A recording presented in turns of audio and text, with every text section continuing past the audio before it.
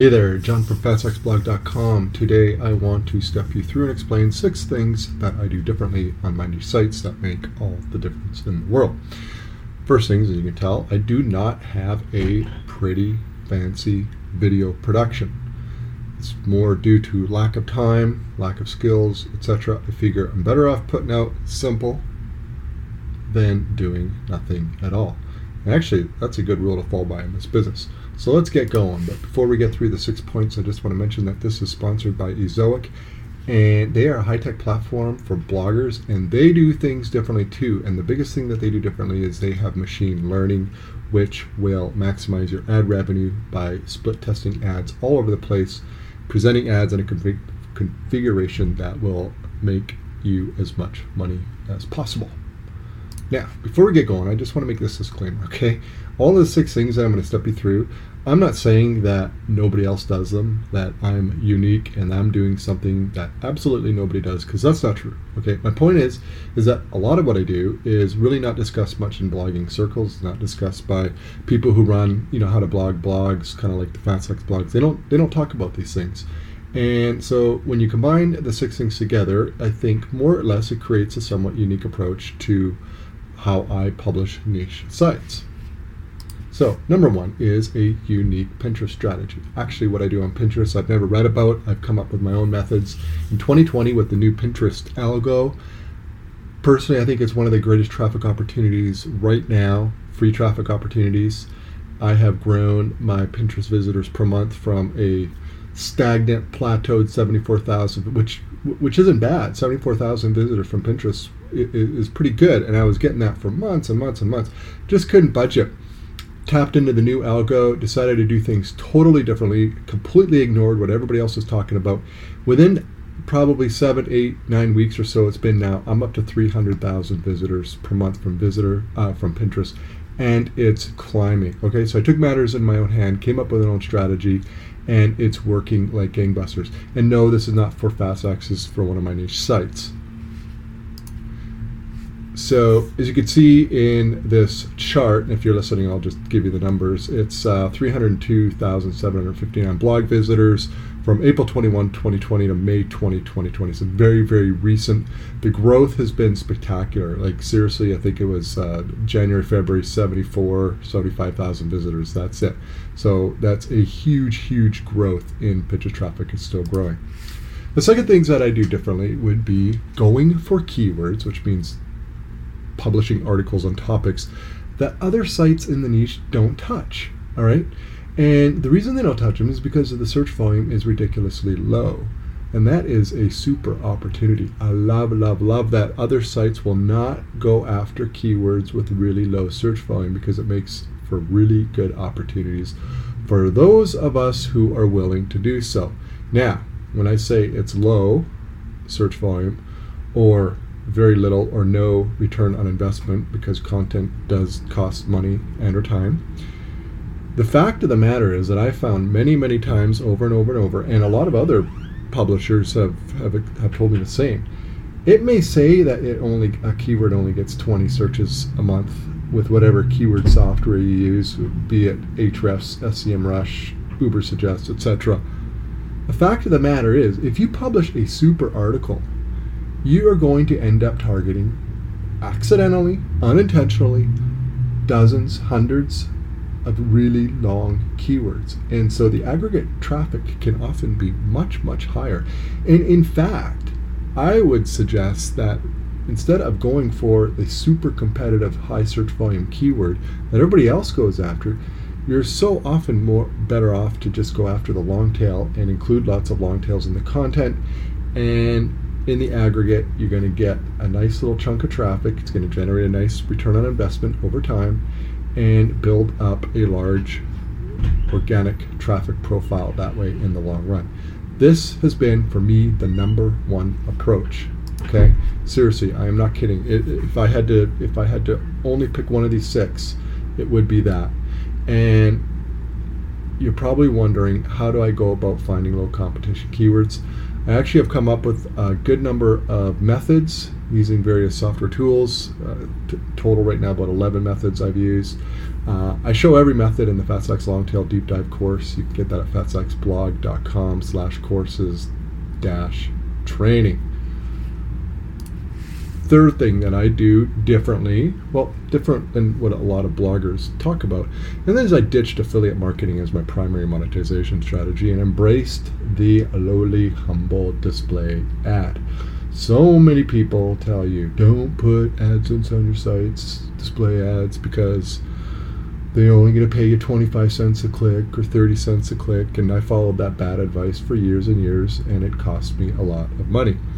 Display ads give you the option to go after the long tail keywords that other people won't go after. You see, the fact of the matter is, in affiliate marketing, content that is buyer intent, like reviews and comparisons and best of, very competitive keywords, but they're the only ones that really are going to generate a decent affiliate revenue. Now, if you rank for those, the revenue can be phenomenal. I'm not saying it's a bad strategy. I'm just saying that it's hard to rank for those keywords because everybody likes to do the affiliate and they're swinging for the fences. They want to make the big affiliate bucks.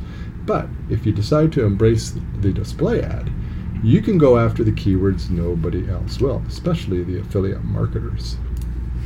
Number 4, ditch the list. Everyone says build an email list. The money is in the list. Yeah, you know who the money is in the list for? Folks like me who publish FatStack's blog, where an email list is very, very good and very, very effective, and I enjoy writing emails and sending them out and promoting and all that, and it works well. Okay, these are the folks that are telling you how to run niche sites, but they only run the one niche site that they're telling you how to run a niche site. There are many, many niches out there, and so many of them are not particularly good with email marketing. And I've tried. I literally built up lists over 60,000 people, and it made a few bucks, but it sure didn't warrant the amount of time I had to put into making that money. My time was spent much better spent doing other things. Now, I want you to take all this with a grain of salt. I think it's worth trying to build a list, or at least doing so, a small list, a few thousand, regardless which niche you're in, because if it does work, it can be very, very, very good. So it's worth trying. I tried it. I tried it to the tune of 60,000 plus subscribers. Just wasn't worth it, so I ditched the list. So worth trying, but you know what? Don't think it's going to be the be all and end all, especially if you're in niches other than business niches or B2B niches. Number 5, the 5th thing that I do differently is I don't do link building. Now I track links, but I don't go out and I don't build links. I don't have a team that does outreach and submits lousy guest posts on other sites for backlinks. I don't do broken link building. I don't do any of that.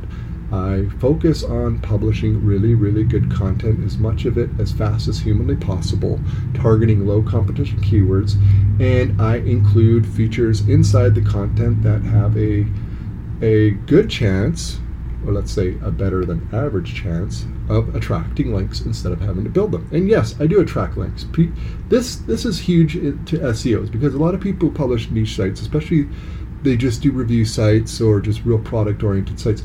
Those sites, unless they're exceptional and there's a lot of good data and information, they typically don't attract links, all right? Now, one exception would be if you want to see how to publish a really, really good product-oriented site, go to dcrainmaker.com, all right? This guy is phenomenal, and I know about him because I go there because I'm interested in the stuff he talks about. He talks about cycling, gear, gadgets, tech, all of this stuff, right? I'm into mountain biking, and so I go and I check out. If I need something, and he's covered it, I will read it, and we're talking like epic reviews. This guy, okay, go check him out, see how it's done. He attracts a lot of links, right? He's the exception because his stuff is so good.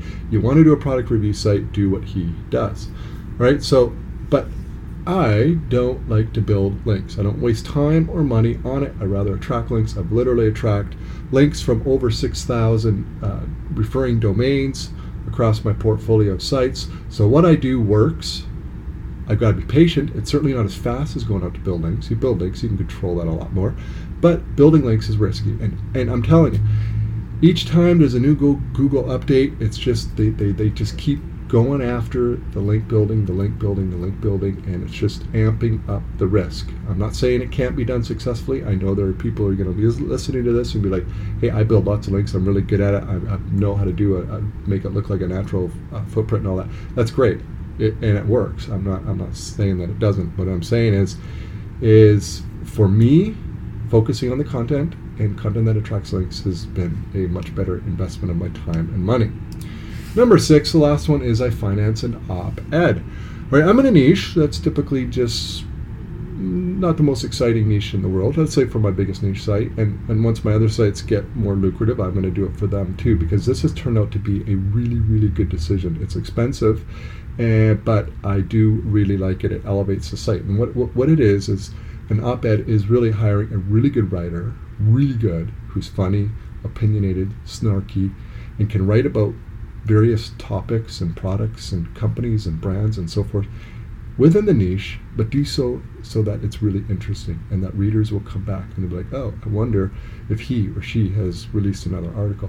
Now she does it varies because she does other work for other clients, but it'll vary from 10 to 20 articles per month. So it's quite a bit, and it's a regular column, and it's excellent, and people do come back and they seek out her work because it's really good. It doesn't target keywords. It doesn't deal with on-site SEO. None of that.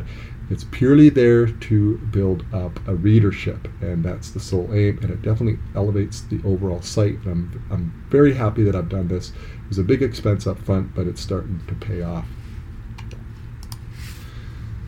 So, what's the one thing that makes the biggest difference? I've already talked about this. Long tail, low competition keywords. It's a no-brainer. It's if I had to only pick one of these 6, it's that. And the reason for that is the strategy drives over 1 million monthly visitors from Google search to one site.